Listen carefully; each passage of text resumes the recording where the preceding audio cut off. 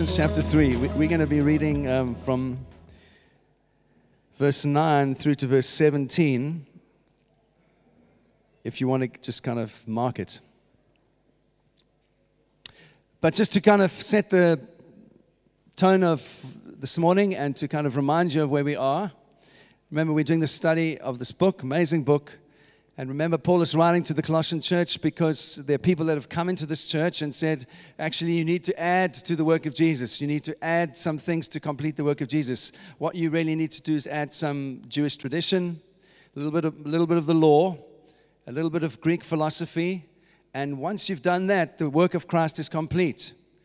And so Paul writes this letter, and he kind of, in a very kind way, a very straight way though, he kind of brings some things to the attention of these Colossian Christians and says, all that you need is Jesus. That's the only person you need to complete your life is Jesus. And so in the first couple of chapters, he paints this amazing picture of who Jesus is.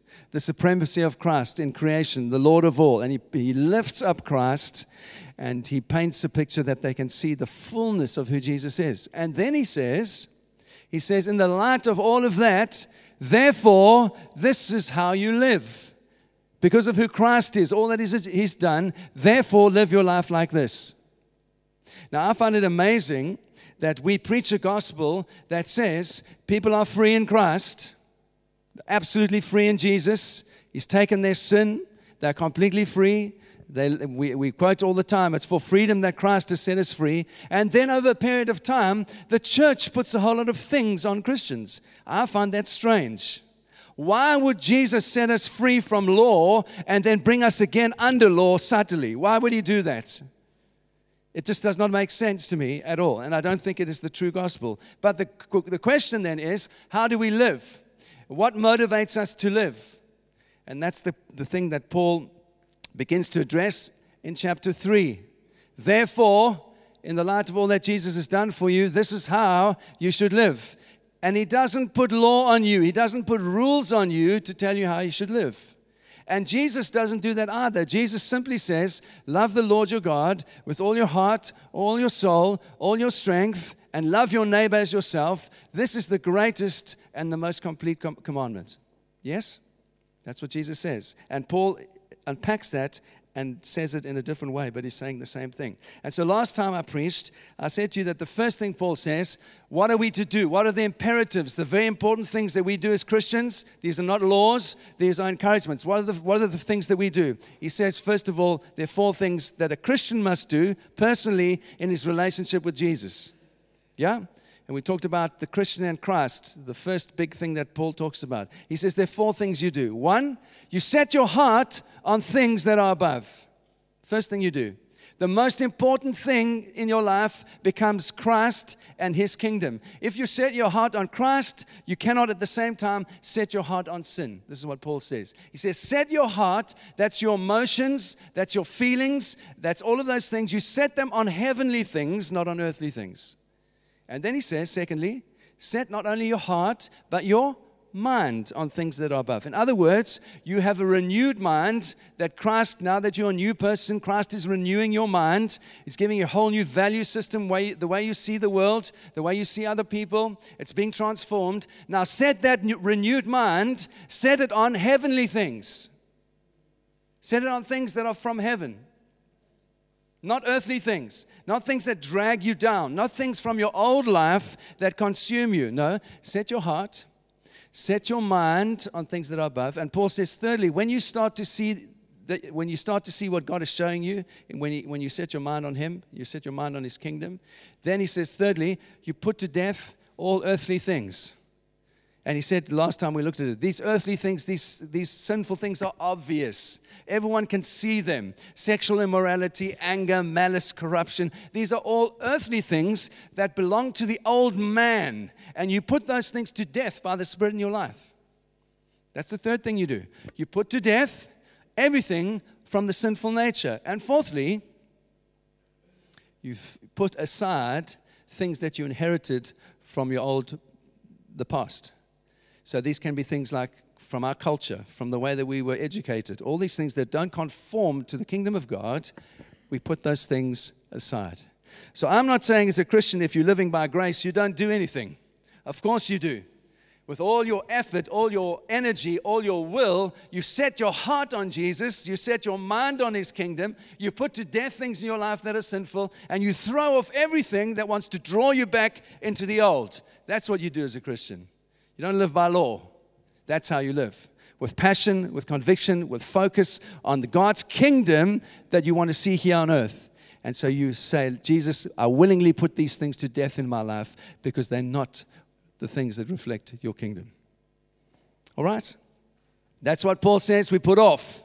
And now, in this second big block of teaching, he's going to speak directly to us as Christians and his church, his community of believers, and he's going to say, this is what you put on, okay? You've put those things off, the negative. Now I want you to put these things on. I want you to clothe yourselves with these things, he says to his Colossian friends. So in verse 9, he says, talking about the church now, all of us together, we've put the old man off. The old man that was in Adam, we've put that off. And now he says, this is what I want you to do. Do not lie to each other. Since you have taken off the old self with its practices, and you have put on the new self, which is being renewed in knowledge in the image of its creator. Yeah. So he uses this phrase of that you were in Adam and that we are being renewed to the image of Christ, who is our creator. And this kind of thought is repeated a number of times in Romans 6 and in Ephesians 4, exactly the same thought. And in those books it says something a little bit different. In Romans 6, it stresses what God has done to us. God has put us in Christ. That's what Romans 6 says. And now Paul is saying in Colossians 3, God has put you in Christ. And now this is what you do in response to being in Christ. We put off the old self and we put on the new. And Paul's point is that God is bringing into being entirely a new humanity. Have you ever thought about that? If you are a Christian, you are part of an entirely new humanity, a new human race that is being conformed to the image of our Creator. So in other words, through Adam and Eve, sin came into the world, and the image of God that God had intended for mankind was distorted by sin. And the promise of Christ is that in Him, we are being restored back to the original humanity that God intended in Christ. That's what our destiny is. We are being transformed to a new people, a kingdom of priests that reflect the image of God as God intended originally for it to be. That is an amazing, amazing thought. The kingdom of His dear Son, Paul puts it like that. And he says, you are being renewed in your mind, and that's the first thing that he stresses. And then he says, we are being taken back to this image of God that was lost through Adam. And that's why he says, in verse 11, here in this new kingdom, there's no Gentile or Jew, no circumcised, no uncircumcised, no barbarian, no Scythian, no slave, no free. And I love this phrase, but Christ is all and is in all. It's brilliant. And so what Paul is saying, he always chooses his words very carefully. As I look around the room here, there are people from Nigeria, South Africa, America, England, Zimbabwe, I can't see into the distance. The son of a pirate over there. Who else have I missed out? Less people from Leicester, New Zealand, America, Nigeria. What's my point? Paul's point is that in the church, Brazil, nearly left out Brazil. Paul's point is that in Christ, the things that normally divide people and put them into little groups and camps in the church, those things, barriers, are gone. They no longer apply. They might apply in the world, but the deep divisions that apply in all other cultures around nationality or tradition or tribe or language, and they normally distinguish people, those things are done away with in the church. That should encourage you. Because everyone who comes into God's kingdom is accepted just as they are, regardless of what background they come from. And so Paul chooses these words very carefully, because in his day, Jewish people cut themselves off from other people because they were proud of the Mosaic law, and everyone else was unclean, and they were not. Similarly, Greeks were very proud of their philosophy. And so in the ancient Greek world, everyone else who was not Greek, who could not speak Greek, what were they called? Barbarians. We are Greeks. We are not barbarians. Are you with me? There were all these divisions in the ancient world. For the Jews, the distinctive mark was circumcision. That's what distinguished them from every other group of people. Scythians, Paul says here, Scythians, who were Scythians? They were very famous warriors. They were Greek warriors, and they cut themselves off from every other culture, and they lived in the north of Greece, far away from everyone, and they were known as these kind of fierce warriors. That's what distinguished them. Other sections of society were cut off because they were slaves. Other people willingly cut themselves off in a sense of being superior because they had become freedmen. And so they didn't want to associate with the slaves anymore or the poor because they were freedmen. And so my point is that in Paul's day, there were many divisions in the culture, just as there are in our day. And in our day, people are separated by language, by education, by background. Scotland hates England. Ireland hates Scotland. The North doesn't like the South. The South doesn't like the North. Are you with me? The educated, those who went to universities, are frowned upon by those that didn't go to university. The working class doesn't like the upper class. Conservatives don't like Labor. Labor doesn't like anyone. All these divisions. Paul says, in the church, these things are null and void. In Christ, we are a new creation. We are a new humanity that is being made into the image and the likeness of Jesus as he originally intended it to be.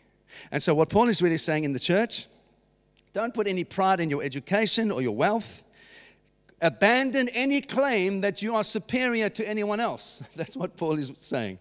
Jesus is everything, and in him, he is the all in all, and we are part of him, the head. We're all destined for the same heaven, and that is Paul's point. Everything that, if this is going to work in the church, how can this possibly work? Well, he says there's only one thing that is going to make this work in God's church, and that is to clothe yourself in love. That's what Paul says. So if you put off the old, the first thing that we are to put on, to clothe ourselves with in the church, is love. Verse 12. Therefore, remember there's a therefore. Good to ask what it's there for. Therefore, verse 12, because you are God's chosen people. That's what Paul is saying, first half. You're holy, you're dearly loved. Clothe yourself with compassion, with kindness, humility, gentleness, and patience. Bear with each other and forgive one another. If any of you has a grievance against someone, forgive as the Lord forgave you. This is the only way it's going to work, people. That's what Paul's saying. The only way it's going to work in the church is that you love each other. If God is bringing together all these myriad different kinds of people from all different backgrounds, they are the new creation in Christ. The only way that the community of believers is going to function is if you genuinely, deeply from the heart, love each other. And you clothe yourself. You put on humility and kindness and gentleness. You put it on. You consciously put it on. You clothe yourself with it. I love what he says here. His language. He says, you are God's chosen people. You notice that? It's done. You are God's chosen people. We are part of God's eternal plan. We are the new humanity being made into his image. We are holy. That's his language. And now we start working that out in how we love one another, but we already are loved by Christ. And so I want to put it to you that how we work this love out is that we simply start to do the things that please Jesus. We simply start to do the things that please Jesus. And I can kindly say this, we watch ourselves. We don't go around the church watching everyone else and saying, oh, they're not loving. Look how hypocritical they are. They're not forgiving. They're not kind. And we point the finger. No. Let the sword go into your own heart, all right? That's where we start. This is how we live, by watching over ourselves. Am I kind? Am I gentle? Am I forgiving? Am I a nice person to be around? Well, if I start becoming that by the power of the Spirit, then guess what? Everyone else will want to be around me as well. Are you with me? This is what Paul is saying. It starts with us. It starts with you and me. It starts with us allowing ourselves to be transformed by the power of the Holy Spirit. So we make a habit of forgiving other people. So when someone offends, we forgive quickly. We make a habit of forgiveness. Why? Because we want the whole of God's church to be kept together, and over the whole thing to be clothed with love. That's what Paul is saying here. And I believe that's what simply makes unity possible. Without that, unity is not possible. And so that's why Paul is encouraging this church, and he's encouraging us. And I think that actually as we start to see that in local churches, different local churches, that people come in and they start to see something of the new man, something of the image of God in how we respond to each other. That's a powerful thing.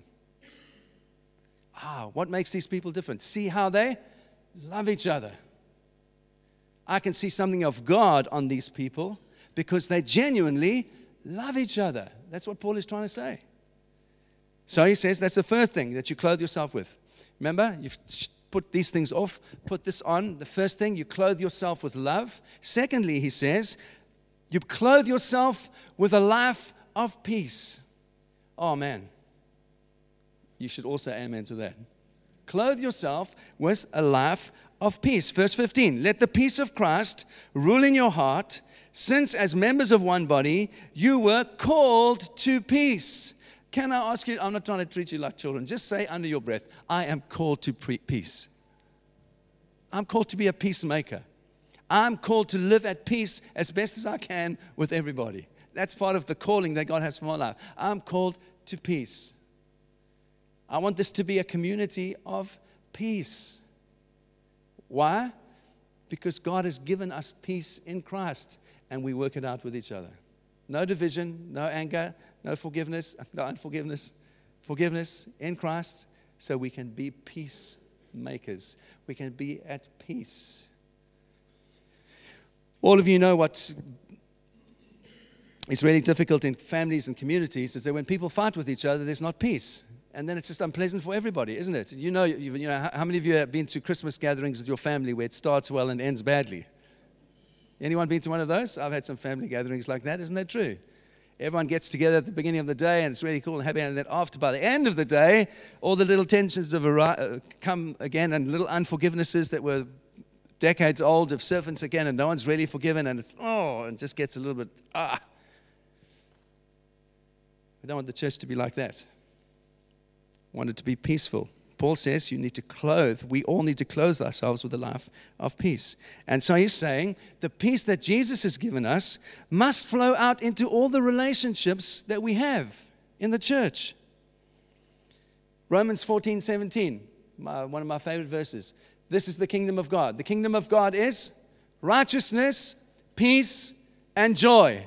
Oh no, and the kingdom of God is miracles, signs, wonders. Yes, some of that, but Paul says the kingdom of God primarily is about righteousness, peace, and joy in the Holy Spirit.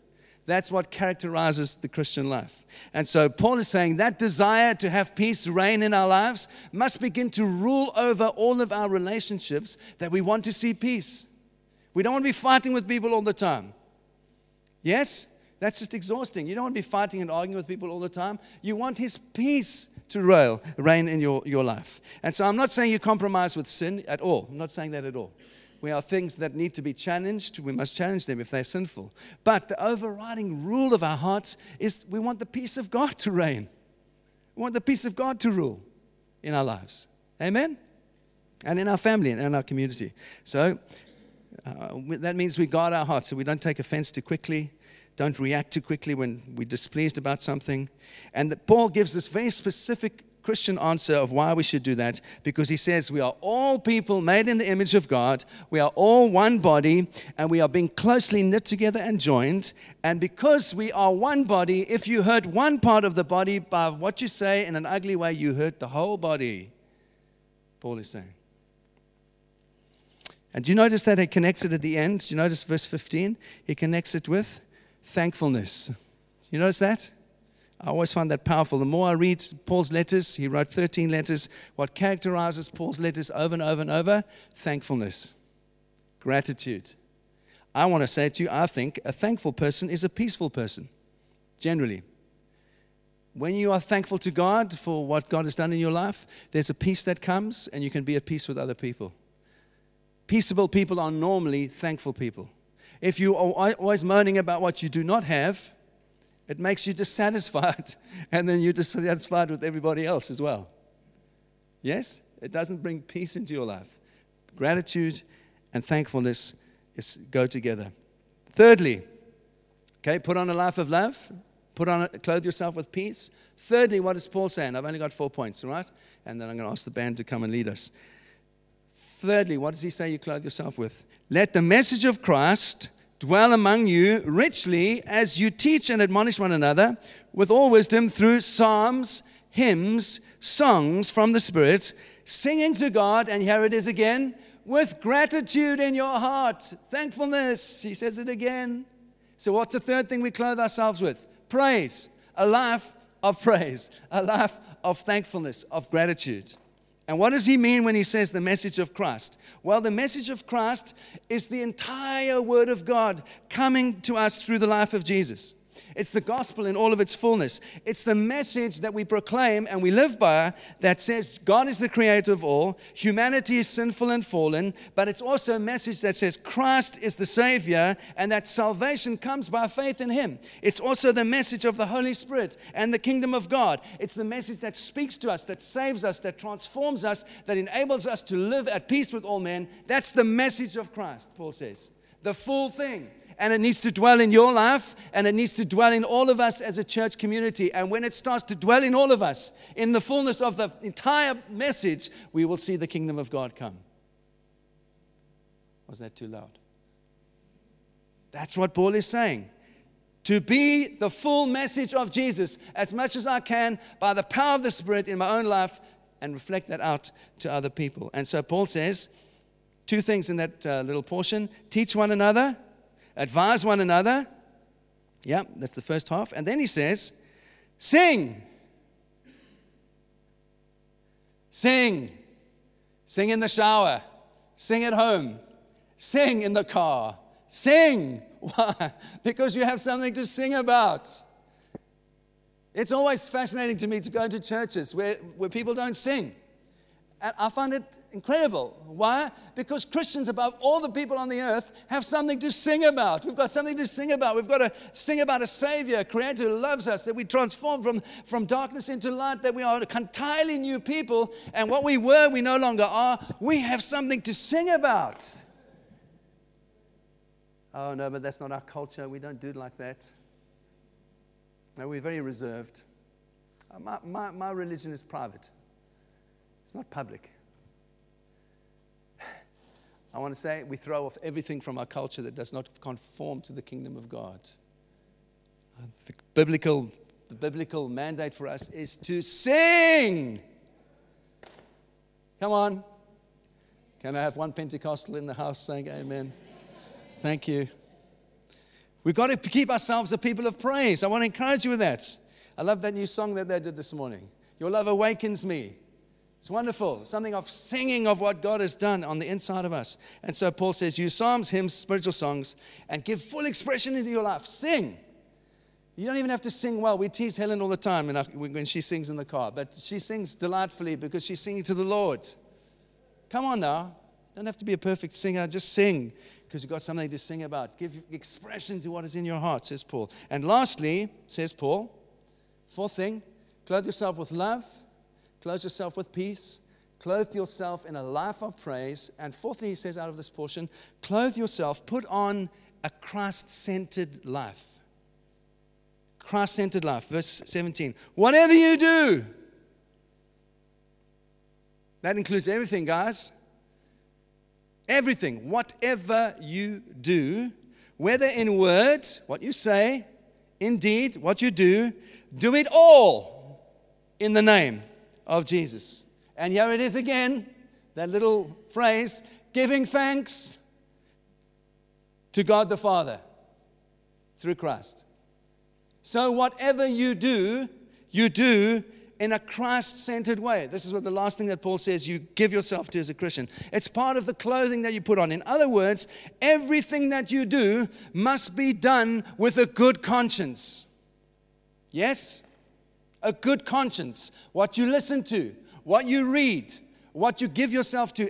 Can you do it with a clear conscience? Can you do it with a sense of, God, when I do this, it's pleasing to you? You see, that's why I say you don't live by rules. You live by inside-out urgency that is manifested by the power of the Spirit. Should I watch this movie? Tell me, Ant, should I watch this movie?